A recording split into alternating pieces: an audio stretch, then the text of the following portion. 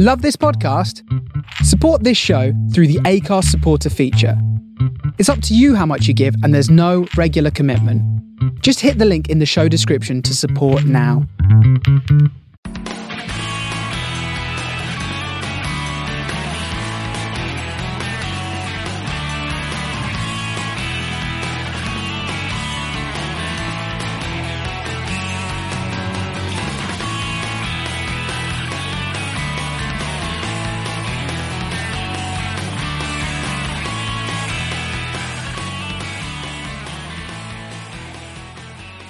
Hello and welcome to the Man on the Post podcast. As regular as clockwork, a new season's here and we are back once again to talk about all of the action from the Premier League and occasional jaunts into the Football League. I am, of course, your host, Ross, and with me this week is Colin. How are you doing, sir? Very well, very well. Good. Happy. Happy what? Well, no, just happy for the new season. All right, fair enough. I'm not, but we'll get into that in a bit. And also here is Adam. How are you? I feel tricked. I thought this was an Olympic podcast. That was the one we did last summer when we quit this podcast. I'm out. I'm not interested anymore. I'll get you back in. We'll do Man United in a bit. We're going to start, of course, though, with last season's champions at Leicester City. They became the first defending Premier League champions to lose the opening game of the following season. Always going to be Leicester, that one. They went behind. I'm not sure who actually scored. It could only be you. I'm not sure who scored the first one. It's been given to various different people on different sites. Is that the first goal that's ever been scored by two people? I think it might be. It's quite impressive. Yeah, I know. I mean, one bicycle kick is good enough. Two at the same time. Hitting the same ball. I've seen gold medals for synchronised diving less impressive than that. Leicester came out after the break, got a penalty, and Mahrez converted it before Robert Snodgrass, Colin, scored the winner. I mean, I've only seen that penalty from one camera angle twice. It was a foul outside the box. Well, it was outside the box. That's what I was about to say. Was it, as I thought, outside the box? Yeah, it was. He kind of slid into the box, and as they kind of got into the box, there was no contact at all. So it should really have been a free kick, I suppose. Yeah. But yeah, well taken penalty by Mahrez, and then Snodgrass popped up with a winner against his former Leeds teammate Kasper Schmeichel. Thoughts, Colin? Snodgrass. Yeah, he's had a tough run in at Hull. So Leeds still influencing the biggest decisions. Yeah, I mean, Snodgrass is great, and he obviously he was on corner duty, and he can take a mean free kick as well. Very good player. So glad you make your captain and never sell. Yeah, sounds like he can take a better corner than Harry Kane. So does that? I think he's going to have a good season this year and really establish himself in that Scottish team, especially with Matt Ritchie deciding to take a step down to the Championship. I really don't know. I mean, I really don't know what. Obviously, he had a bad injury, didn't he, recently? Yeah. But I don't know why somebody hasn't taken a punt on Snodgrass, because he doesn't strike me as being a particularly expensive player to buy. Maybe he just really likes the North East. Scotland to Leeds to Hull. Yeah, not bad. But yeah, Leicester, they were kind of fairly disappointing in their opening game. Colin, you've been quite bullish that they're going to finish strongly this season. Me not so, and I can't actually remember what you thought, Adam, but I agreed with you. Probably more so. Mid-table-ish is what I said. To lower. Between 15th and 10th. Yeah, that seems about right for me. Colin, you're kind of more optimistic for the Foxes. Well, yeah, I don't think they're going to fall away dramatically. I didn't think they were too bad in this game, actually. But, I mean, is it worth mentioning a certain charity bet, Ross? Yeah, go ahead. Well, this is something that me and Adam have done before in the past, and we bet a certain amount of money. Money goes to charity on whoever wins, depending on where a team may or may not finish. And this time, Adam teased me because of my confidence in Leicester, with a bet. What was the bet, Adam? I gave you that if they finish top 8, you could have a donation to any charity of your choice. And if they're not in the top 8, then I'm in the firing line for giving you some charity money. Yes, well, not me. I'm not a charity. Well, no. Not yet. Anyway, I've got 9 months to set that up. Well, I started saying £5. Then Adam called me tight. It's the York Colin, that is. And so he was dragging me in, and then I think we got to was it £20 or something? Yeah. Well, I suggested £20, and then you blew me out of the water. Whoa, £5. And then it got real, didn't it, boys? Yeah, it went big time. It went to £50. Yeah. I like it. It's good. Money to charity is always good, and I'm kind of with Adam on this because he's got more of the field than you have, Colin, to be fair. He's got 12 places they can finish in. You've only got the 8. I've got Jamie Vardy. True. I've got Robert Hoof.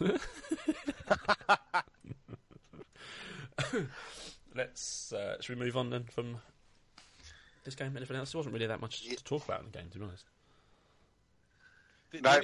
The only thing I'd say is that despite Hull getting 3 points, I still think it could be an awful season for them. It's going to be really tough. They've got a very strong squad, that's for sure.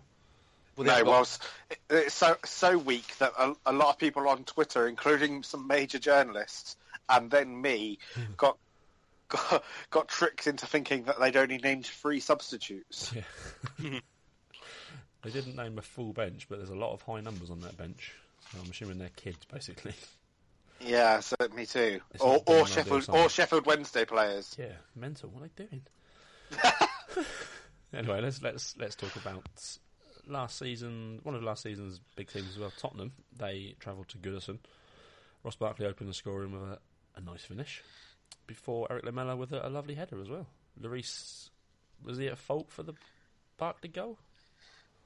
I always think they're very difficult to deal with. Because you're waiting for the touch, aren't you? Yeah, exactly. And it's something that it's probably been around as long as football existed, but it's something I can remember the first time I noticed it was something Frank Lampard started doing in the first season under Mourinho. Yeah. And I did think that it makes it very difficult for anyone to especially the goalkeeper. They have to cover off that far post, but any touch just has them in worlds of trouble. It didn't help that it bounces right in front of him as well. And then he was subbed off as well. Was he injured? The commentator on the highlights I saw suggested that he was injured. Yeah, hamstring injury according to the BBC, so that's not good for them. But forms are adequate backup. He's not to the level of Lloris, obviously, but he's good enough. Yeah. The best keeper in this game is Stekelenburg. Great saves from that man. He's been one of my favourites for a long time, and he's never really got enough of a chance for me. And now he's at a big club like Everton with a good manager. He's just going to stand. I never really noticed him, which made me wonder whether he was just exactly the kind of goalkeeper you want. True, yeah. Doesn't make the flashy saves, just does his job. But also, that means he's not dropping clangers left, right, and centre. Yeah, true. What do you think to Everton's lineup? 3 at the back. James McCarthy a wing back. That's a temporary solution to there being no Seamus Coleman. Ah, okay. I imagine he'll move into the middle. Maybe Barry will make way because his legs have gone even more. Who'd have thought? Who'd have thought from 2010, after watching him, that Gareth Barry would still be playing football at the highest level? Yeah, Mesut Ozil, not the quickest of players. No. Passed him with ease. Everton started without a striker. Lukaku, obviously first choice. There doesn't appear to be many other options, though. No, there's not, and there hasn't been for a while. There's money burning a hole in Koeman's pocket, I imagine, right now. Yeah, but he's been talking about. I think a lot of Everton's transfer dealings were delayed because of their desire to get what's his name? I'm going to get his name wrong. Ross, help me out here. The guy from Leicester. Pass. Steve, what's his name? You know, the head of recruitment. Oh, Steve Walsh. Steve Walsh, that's it. Yeah. They wanted to get him in, so that's obviously in place now. So recruitment's been a little bit slow from then on in, but Koeman's talked about wanting to still make 4 transfers. Yeah, they got the money. I don't know if that's including Balassi or not. No, obviously transfer fees have gone mental. 30 million for Balassi seems a lot, but is it really a lot in this day and age? Is that going to become the norm? I think you just have to give up on the numbers. Yeah, they're just irrelevant now. Yeah, they are just irrelevant. I just think like. Colin, what do you think when we're struggling to sign a player for a free transfer? Everton are spending 30 million on a player that's hit and miss at best. Well, it's TV money, isn't it? I mean, it's crazy. I mean, I'd be interested to know if wages are rising in, comparable to the way that fees are going. But I think what you said before is that you just got to, what Adam said is that, you just got to sort of become a little bit immune to the numbers, really, because I think it's just going to go one way, and that's up. I think probably Pogba set the bar, and everyone's just playing catch-up. But did you not think... Colin probably didn't hear this, because this we can do this the other way around. We can steal something from the Football Ramble. But if either of you heard, I thought what was really interesting when they talked about Pogba's transfer in relation to when Manchester United signed Brian Robson. Yeah. When they said that, in fact, as a percentage of Manchester United's turnover, Brian Robson was something like 56% when they signed him, and Paul Pogba is something like 23% now. Yeah, it's a drop in the ocean. It's a large drop in the ocean, but it's money they're going to make back hand over fist from shirt sales in Asia and all sorts of stuff like that. But you just also see the difference as well between Manchester United and other clubs. I also saw another story where it was talking about, again in sort of percentage terms, with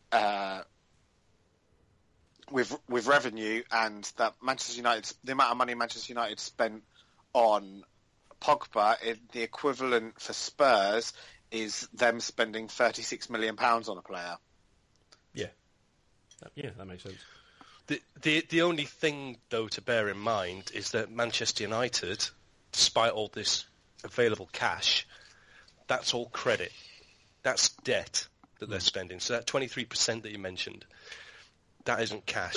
All that Manchester United's model is, as long as they can pay the interest on the loans, then they're okay. But they're not actually spending cash. They're borrowing debt to pay for the likes of Pogba. Well, no, that's not true. I'm not getting into this because I'll get really boring. Yeah. No, go on, educate me, because I thought that the owners had essentially just mortgaged Manchester United in order to fund the club. But no, the debt that Manchester United have isn't operational. They operate at a cash surplus, so they're in profit. The debt Manchester United have is that the ridiculous laws that allowed the Glazer family to take out debt to raise money to buy the shares, which they were then able to put on Manchester United. So the debt Manchester United have is actually in the Glazers' own purchase of the company. There you go. Business talk on Man on the Post. Yeah. It is quite boring stuff, but it's also quite interesting at the same time. It's just not really podcast material, I don't think.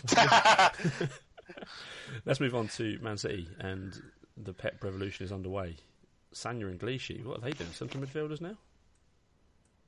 Lovely tactic, I think, by Pep, making those two fill in the middle the entire time they've got the ball, and then having to drop back to fullbacks. Is that something that Barcelona did at them, or even Bayern to more recent extent? Oh, it's difficult to say that because I haven't seen this game. Okay. So I don't know how exactly that worked. It definitely wasn't a tactic he employed at Barcelona. Well, Sagna and Clichy basically played as central midfielders, attacking and defensive, depending on where they had the ball. But then they also have to cover the fullback positions as well. Okay. It's a lot of work for us. And Fernandinho played in that Busquets kind of in the back three role. He was the middleman most of the time. Yeah. But was he... so you could almost say that they were playing with a back three. Yeah, with Fernandinho being kind of the libero, was it? The free in runner, between. Yeah, in between. I did talk about this today while I was with a friend. We talked about the idea of whether Pep could go back to trying to play something close to the 3-4-3 that Cruyff's original Dream Team played. Yeah, because he sort of with a player like Stones now and the talk about Fernandinho, he definitely has the players to play that. Yeah, definitely. Yeah, he's got a lot of options all over the field. I mean, Silva is kind of not a holding midfielder, but a very central midfielder. Yes, they're not really attacking a great deal. I assumed when I looked at the team lineups that Sky had got it slightly wrong, as they always do. As they're famous for, and assumed that it was a 4-1-4-1. Yes, it definitely wasn't. No, there was definitely a three man. I mean, Fernandinho did line up in defensive midfielder, but he spent the entire game as a centre back, basically. But I meant that more in relation to, because what they suggested was it was a 4-2-3-1 with Fernandinho and Silva as the two, and I assumed there was no way that was happening. Silva did play deeper than he normally did, and they also started with three wingers. I suppose De Bruyne can play in that middle position. Inside, yeah. Yeah, but he got off to a good start, got a penalty after 4 minutes, and they absolutely dominated Sunderland. 77% possession. This is a throwback to the Barcelona team, isn't it? Well, and the Bayern team was very much the same as well. Sunderland, that man Defoe popped up with a goal, which almost ruined That was very nicely taken. Mm. He's still lethal in that area, isn't he? He's still got it, hasn't he? The problem is that the football's kind of left behind the idea of a player that plays only in 18 yards of the pitch. Yeah, unfortunately for his England career, I think he might get a call up because of Big Sam, but I think maybe his time's passed. Paddy McNair got the own goal, which was the winner for Man City. It looked great at first, and you thought, what is he doing? And you think it's just unlucky. Just the ball came at him at such pace. Colin, Joe Hart was dropped for this. Yeah, I'm disappointed with that. I mean, I'm not entirely sure what Guardiola's trying to do here. I mean, Joe Hart had a bad World Cup, a bad Euros, didn't he? But I don't believe that Caballero is a better keeper than Joe Hart. So I can only assume that maybe it's a sort of bit of a poke, a bit of a wake-up call for Joe Hart. Yeah, to say, look, mate, you've got to be on form or else I'm going to drop you. But it's a bit of a dangerous game to play, I think. You don't really want to... He went with Caballero because he's kind of more of that sweeper keeper than Hart is. Well, a lot of paper talk is suggesting that he's just done with Hart, and he doesn't want to go with Caballero. He wants a new goalkeeper. Wow. Being linked with a move for to Stegen from Barcelona. Yep. With the suggestion, as part of that, Hart's actually been linked with a move to Everton. Oh, okay. Yeah. I mean, here's the question. I mean, what will happen is that there'll be a discussion about, is Joe Hart actually a good goalkeeper? Because he's had a few howlers. And previously, he's been in a very strong Manchester City team. And has he been protected by his defence? So maybe has that covered up for any potential mistakes? Because he's not actually having to work that hard, if you see what I mean. I still think Joe Hart's a great keeper. I think Joe Hart's a very inconsistent goalkeeper, though. Yeah. I think he has he can switch not in in the a lot of keepers. Well, less than that. I wouldn't say that. I would say that he is a goalkeeper who seems to go through very patchy form. Yeah. Like he'll go through periods, and he had that period. Was it 2 seasons ago when he got dropped for a little while for Pantilimon? Yeah. And he seems to go through periods where he is very low on confidence. He seems quite poor, and then there have been other periods where he has almost as much as a goalkeeper can, because obviously they can't won maybe 3 games in a 5-game stretch for Man City because he's been brilliant. Yeah. Yeah, it's interesting. He's 29 now, so his career's at very much a crossroads. If he's going to get a move, you'd think that would be a decent payday and the last move of his career, possibly. Well, he's a goalkeeper. He could play for another 10 years, probably. He could play for another 10 years. He could easily play at the highest level for another 6. Yeah, without doubt, probably. Let's round up a few of the games that we're not going to talk about in depth. Burnley lost to Swansea on their return to the Premier League. Pardew's Palace couldn't overcome Pulis's West Brom, lost 1-0. And Saints and Watford, they drew 1-1. Not a good day for the new Saints boss, but Nathan Redmond scored a lovely goal, so that'll do for them. Middlesbrough are back in the big time. Valdo Negredo is back, and he scored 10 minutes into his debut. Great signing, that. Not bad going. Yeah, very good signing. They signed 10 players in the summer, Middlesbrough, and they've got a much stronger team than I thought they would have. Ramirez, Stuart Downing, and Negredo is a decent Premier League front three. It's nice to see that. It's really nice to see them going for it. If you were a Burnley fan, would you not be livid at this point? Like, I understand this idea of you come up, you consolidate, you try your hardest, you're plucky, you fail, you go down, you come again. You bank the money. But when you come again, you've got to give it a go, haven't you? That's exactly what Borough have done, yeah. Victor Valdez in goal, Negredo up top. Well, but Borough haven't even consolidated. Borough have just gone for it, but that's because Borough have been out for a long time as well. Unlike Burnley did, they've been down for a long time, but they should have been up for. They've been one of those. They're the same way I'd expect Derby to if they came up. They were that team that's been challenging for years now. Yeah. Burnley obviously fluked it the first season they came up, and they've consolidated, moved themselves up in sort of their reputation a big way. But now you'd say have another go. You've banked one lot of money. This is your second go. Yeah, spend some of the money. They're linked with Belgian midfielder Stephen Dafoe, which could be a good signing. I'm not sure if he's at the level he was a few years back, but what they need more than that, don't they? Yeah. Well, what I'd say though, Adam, is that I think we're not necessarily comparing apples with apples. I think for Borough, they've got a very good guy as an owner in Steve Gibson, and I think he's been desperate to get them out of the Championship, and he's desperate for them not to fall back into it.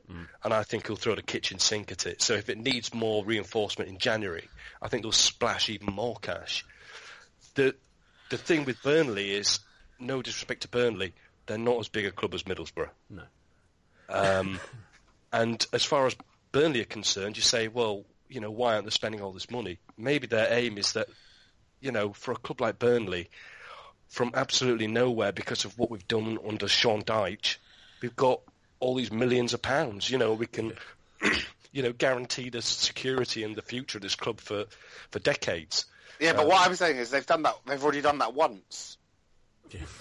that was 2 years ago. Now it's time to spend some of that bank. You've managed to come back quickly. Is it not time to try and stay here? Yeah. I think one of the other difficulties will be is that you can say you can spend big, but it's going to be difficult to attract a top player to go to Burnley. Yeah. Because the risk is that, well, okay, I could sign for Burnley, 3-year contract, max wage, but I've got probably a toss of a coin chance that I could be playing the Championship next season. Do I want to take that gamble? And I think that probably puts off a lot of people from being interested in joining Burnley. But if the alternative is Middlesbrough, is it that much better? I'm just saying, that's the worst part of the country, is it not? Depends if you like smog. But I just think, imagine if you're a Burnley fan. That was it 2 years ago? Now I lose track. 2 or 3 years ago, whenever it was that they were up the first time. Yeah. Then sure, I don't mean to patronise them, but it was it's your first season in the Premier League. All they're excited. How must they feel now at this sort of lukewarm attempt to try and? Yeah, it starts to get a bit annoying, I imagine, if you're a fan. Look what West Brom did. They went up and down for 2 years, and now they're kind of the relegation-threatened team most years, but they managed to survive. Yeah. Because they do just enough in spending. Let's talk about 2 teams that went about their summer business in very different fashion. Bournemouth played Manchester United today. Bournemouth signed two players for decent money for Bournemouth. Jordan Ibe came in for 15 million from Liverpool, and Lewis Cook came in for 10 million from Leeds. Man United, on the other hand, spent a lot of money on players such as Ibrahimovic, Mkhitaryan. Oh, he was free. True. He doesn't play for free, though. Mkhitaryan, Bailey? Bailey. Yeah. And obviously Paul Pogba looming. He was suspended for today's game, but it didn't seem to matter. It was a fairly even game in terms of stats, but Man United did dominate overall. Finished 3-1. Mata, Rooney and Ibra with the goals for Man United. Off and running, Jose. God. This is exactly what Jose needed, I think. I had reports that Jose's gone away from the puffer jacket and gone back to a nice slick suit today. He has, yeah. Oh, he's got the fire back. This is 2004 Jose. When Zlatan scored, he was off the bench, down the sideline, jumping and celebrating with Zlatan. Has he got an Armani coat on again? He just had the suit on today, I think. It's a warm day, to be fair. Yeah, down on the south coast. But yeah, him and Zlatan are a match made in heaven, definitely. Yeah. For all that money they've spent, they started with a midfield of Flamini, Rooney. Flamini? That's not Flamini. Fellaini, yeah. Fellaini, Rooney and Herrera. Herrera, yeah. Matt had staked a claim for a permanent place, but I don't think that's going to come, is it? No, I think Matt has had a bad day. He's probably been in trouble ever since he scored. Doing literally all he can to make a case for himself to stay in the team. Yeah. I think that the bigger problems will come with Manchester United. You say, well, how did Wayne Rooney perform? He was in that midfield role that he played for England, and Man United were trying to break really quickly, and he would just kill the momentum dead every time he got the ball. He'd take an extra touch, and his passing was for England. His passing was so sloppy. Yeah. I would say that you'd watch and he'd maybe have 85% pass completion rates, and you'd be thinking, his passing's good, but everything was 2 or 3 yards away from the player. It slows everything down. Other players forced to take touches and so on, and that's exactly what he did today. There's going to be a fallout between him and Ibra at some point this season. Yeah. Almost certainly. Can I just say something on Rooney? I want to make a prediction. This is probably going to anger a few listeners and probably you two as well. Rooney started at a really early age, didn't he? He came to the scene really early. I think it was probably about 16, 17, was it, when he was 16, yeah. Yeah, on the stage for Everton. A top striker only has a certain lifespan, I think. And what's Rooney now? 30? Now, it's still young, but having started so early, I think potentially Wayne Rooney is burnt out. I think he's gone. It's not going to anger me. I completely agree. Right, okay. I'm not sure I necessarily agree with you, but I'm not gonna. I think that it's a very coherent argument. Yeah, he's a long way from his peak. That year with Ronaldo's last season, they were completely dominant. He's never been the same player since. I think he's and the same could be said for England as well. I think he's running on past glory. Yeah, I don't think there'd be. Scorer, he's got loads of cash. Yeah, and he's the fact that he's been accommodated for by having a sort of midfield role. It's like I can't think of another striker who would get that sort of treatment. But did he, just out of interest, did he actually play as in midfield, or was he supposed to be playing as a 10? He was playing as a 10 more than anything else. Okay. Because I was going to say, otherwise that's completely in contrast to what Mourinho said all pre-season. Yeah, I was thinking that when I saw the lineup, when he was very much in the middle. I think that the problem Manchester United have is that the best formation for them that includes Paul Pogba can't possibly include Wayne Rooney. No. Yeah, I completely agree. And when you've spent 100 and whatever it is million euros on a player, he's getting the starting spot. Yeah. However, I think that Wayne Rooney is someone who's going to. I think he knows his own body. I think he knows his physical limitations, and I also think that he's a man who, nowadays, at least as he's grown up and matured, is a little bit devoid of ego. Yeah. I've heard some stuff before where he's talked about wanting to be a manager, go into management after he finishes football, which surprised me a little bit. Seriously? Yeah. Well, Steve Bruce does it apparently. Well, yeah, true. I mean, if that's what I mean is if that's the case, then I think that this is a person who would be inclined to take a reduced role, to not be the main man, would be happy to be able to work under Mourinho and use that as an experience to learn from one of the greatest managers of the last 10, 15 years. Yeah, if they're successful, then all the more for it as well. Yeah, I think he's willing to let some of that go. Here's the thing, though. I think that as an individual, for example, we all know what Zlatan's about. Yeah. Okay. Now with winning trophies. Yeah. With Rooney, I think while he's been at Manchester United, he's been surrounded by great players. While he's been playing for England, he's been surrounded by great players. And okay, and British. But let me give you a sort of an example here, a sort of scenario.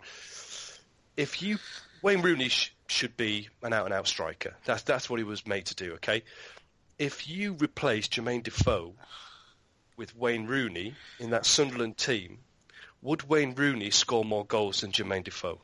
I'd say no. No, I don't think he would either, because the way Defoe plays on that shoulder of the defender. So therefore, if that is the case, Rooney isn't doing his job as well as he should anymore. But except the problem with Wayne Rooney, the problem as such with Wayne Rooney is the fact that he has that ability to play in. Yeah. I mean, when you're talking about Leicester or Manchester United, but in other teams, you have that situation. It's a bit like with England, I would say more so, but perhaps you hear Sid Lowe talk about it a lot when he talks about Messi in Barcelona. Who's the best player to play as the number 10 for Barcelona? Well, it's Messi, but who's the best right winger? Yeah. It's also Messi, and who could probably actually be the best player to replace Xavi? Well, Messi could probably do it best as well. I think there is a little bit of that about. I'm not saying he's Messi. Let's clear this up immediately. Yeah. I'm saying that actually, yes, it's about whether you play Wayne Rooney in the position he's most effective, but he might actually be the best player in multiple positions. My only concern would be that, let's say his name wasn't Wayne Rooney and it was Darren Dawkins. You know, there wouldn't be a clamour for people saying, what I really need in my team is a Darren Dawkins, a striker who doesn't play up front anymore but can maybe do it a little bit in midfield. You know what I mean? You stay well clear of Darren Dawkins. But because it's Wayne Rooney, you know, it's like, oh, well, yeah, he's got to play, you know, England captain, whoa. Yeah. Well, the problem he has now is, to follow that analogy that I was making on, is that he is now neither the best player to play in the number 10 position for Manchester United, nor is he the best, or the number 9 position, or to play out wide. Yeah, very true. He shouldn't be in that starting lineup. No, I agree. Let's move on to a team that would sign Darren Dawkins, shall we? But just as a final front, is that he has everything about it to still be a very good squad player in that team. Yeah, I think that's what his role will transition into as the season and next season goes along. You watch, Pep Guardiola's going to be listening to this podcast and he's going to sign Darren Dawkins from like Stevenage or something. There's going to have to be a player called Darren Dawkins or something. Well, if he's a centre-back, Arsene Wenger should sign him because they're hilarious. Hey! What a link. Professional. That's why we're award-winning. Yeah. I mean, Walcott missed a penalty and then scored 60 seconds later. And then it all kicked off and then the hilarity began. Coutinho got 2, Lallana got 1, and Mane got 1 in his debut before Chamberlain got a deflected one in, and Chambers pulled one back with 15 to go. So much from this game. Defending. It was like a clown car. It was appalling. Both teams. I thought that I have to be straight up. I only watched the second half. Yeah. Because I was too busy watching England lose at the cricket.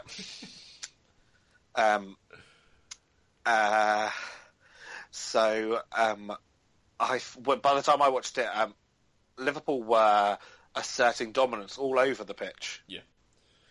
Coutinho scored his first goal. That free kick is special. Yeah. You put the ball over the wall like that, you put it in the top corner, and no goalkeeper's got a chance. Against Czech as well. Yeah, there's nothing you could do. That's you hold your hands up. You're beaten by the better person on the day there. I think his second goal, he shins it, but he knows what he's doing. Yep. I think superb. That was if ever you don't expect something to come from a person, that was it. Where is that in your rose, Adam? Yeah, I mean, I think Lallana's a great player, but I don't think that finishing off things is his biggest strength. But there it was. Certainly not. Coutinho ran the game. He was incredible. Yes, he did. And at this point, Arsenal couldn't get a kick. No. I mean, they literally probably, if you looked at the possession figures for sort of like 10 minute periods, they were probably 80-85% Liverpool. And the defending was just calamitous. You had players at one point you had all the players running away from the ball themselves. And when you're in a situation where none of your centre halves are fit and you're having to play a kid at the back, and you're still having to play Callum Chambers, who should be your most experienced centre back, which is troubling to begin with, but he did not lead with any sort of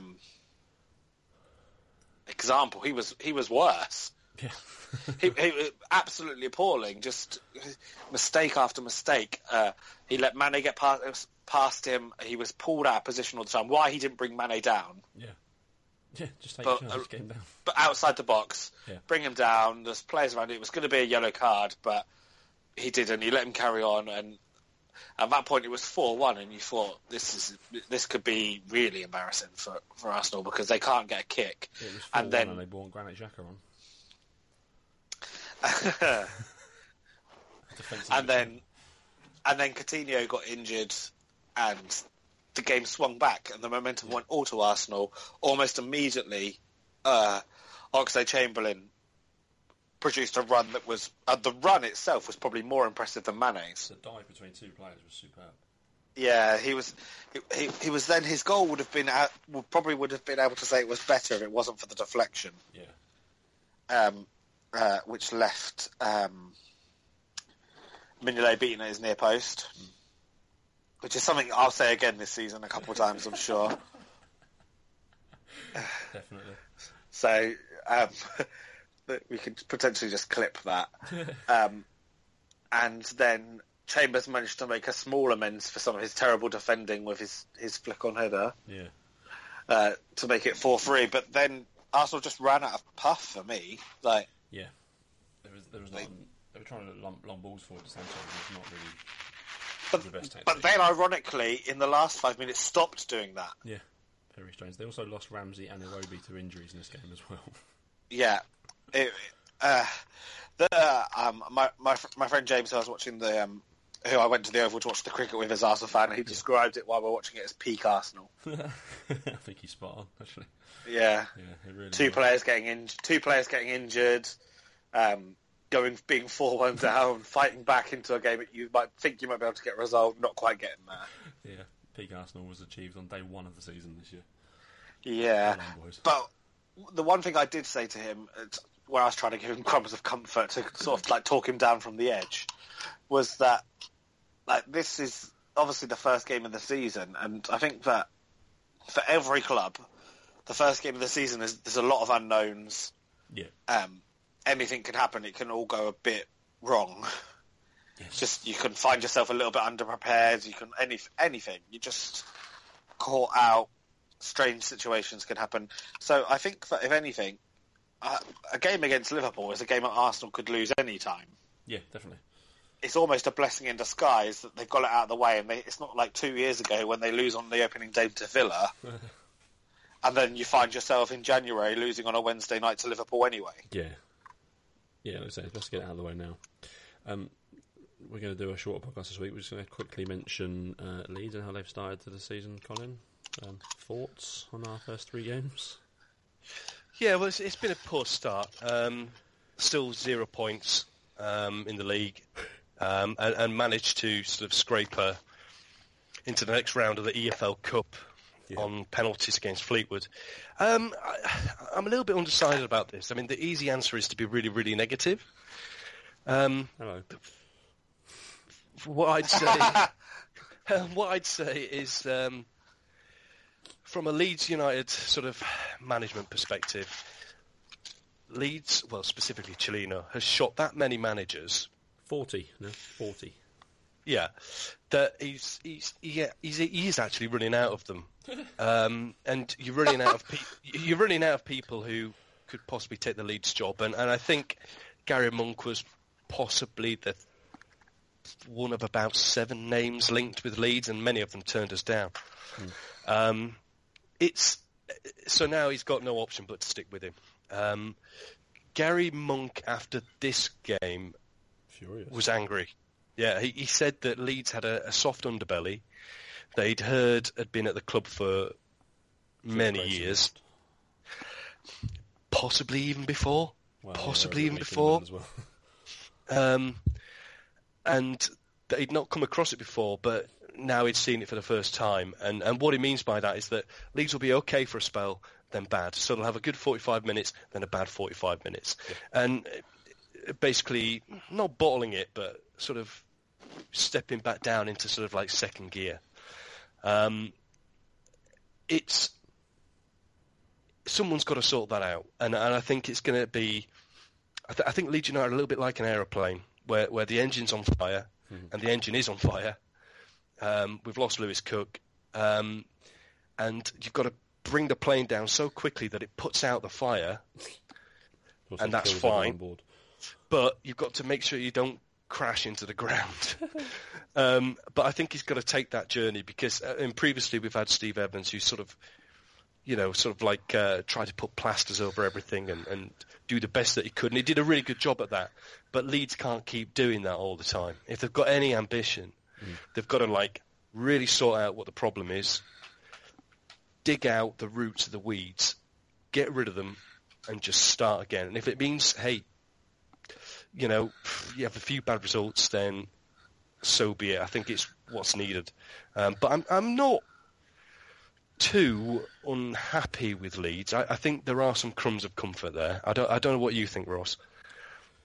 Yeah, we signed some decent-looking players, and as Alex Mowat was on form yesterday, but he needs to do that more often. We need goals, and we need to stop conceding so many goals. It's basic football, really. That's how football works. Yeah, and you said about the problem. The problem is at the very top, and how do you root out that problem? It took us about 7 years to get rid of Ken Bates. Through 7 years' worth of protesting, we're only 3 years into the Chileno experiment. I mean, to be fair, what I would say is you can't blame Chileno for the team switching off. That's, and I don't think you can blame you can't blame Gary Monk for that either. And that's why Gary Monk's so angry. You literally can. That's his job. Well, it is, but he... They're the same players as last year as well. I'll understand. What you can say is you can't blame him maybe after 3 games for something like that. Yeah. But you know what? Come January, if that's still going on, you can blame him. Yeah, he won't be there January. Don't worry about that. He'll be getting paid still in January. Oh, yeah, definitely. 2019. So we will of course be back next week. I'm on my deathbed, so we need to finish. We're going to have a game of U-Tweet next week. Colin, you got that all prepared for us? Yes, I've been collecting U-Tweet, and last season there was a little bit of potential unhappiness because the extra time boys weren't as popular on UTweet. They are this season. I've been scouring their tweets, so they're definitely going to be involved. Okay. So yeah, all of us on this podcast and Extra Time, we're all going to be. I'm gathering all of your tweets, and yeah, we're going to be mentioning them throughout the season. Christ. I'm worried in advance. Yeah, but I know that if it's a tweet about Mo Farah, I know where it's come from, or Chris Froome. Yes. So, of course, until next week, you can find us on Twitter at Man on the Post. You can find us all on our individual handles. I'm Rossbell1984. Colin is Cass707, and Adam is Adam SA101. Check out the website manonthepost.com. There's not really much on there, but have a look anyway. There's some good old articles from a few years back. And if you download us from iTunes, please leave a rate and review. It's the only way that we're going to move up the charts and give us a new audience. Why not share the love? If you see the tweet for this podcast, then retweet it, or you see the post on Facebook, share it. It takes, what's that tweet? It takes 3.7 seconds to do a retweet. I don't understand it personally, but apparently that's it. So just press that retweet button. So until next week, it's goodbye from me. It's goodbye from Colin. Goodbye. And goodbye from Adam. Bye. And always remember to have your Man on the Post.